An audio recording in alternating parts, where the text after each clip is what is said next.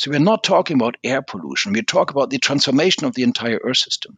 We are not talking about protection of individual species in our neighborhoods. We talk about the 6 mass extinction of species that are kind of being extinct on a huge scale. We're talking about sea level rise. We're talking about land degradation. We're talking about ozone depletion of the stratospheric ozone layer. Half of the habitable land on Earth we are using for agriculture. We have totally transformed the planet. And I think this is a situation that requires a new perspective. And this is not the perspective of environmental policy. This is a perspective where we have to discuss these governance problems, the governance challenges of the entire planetary system.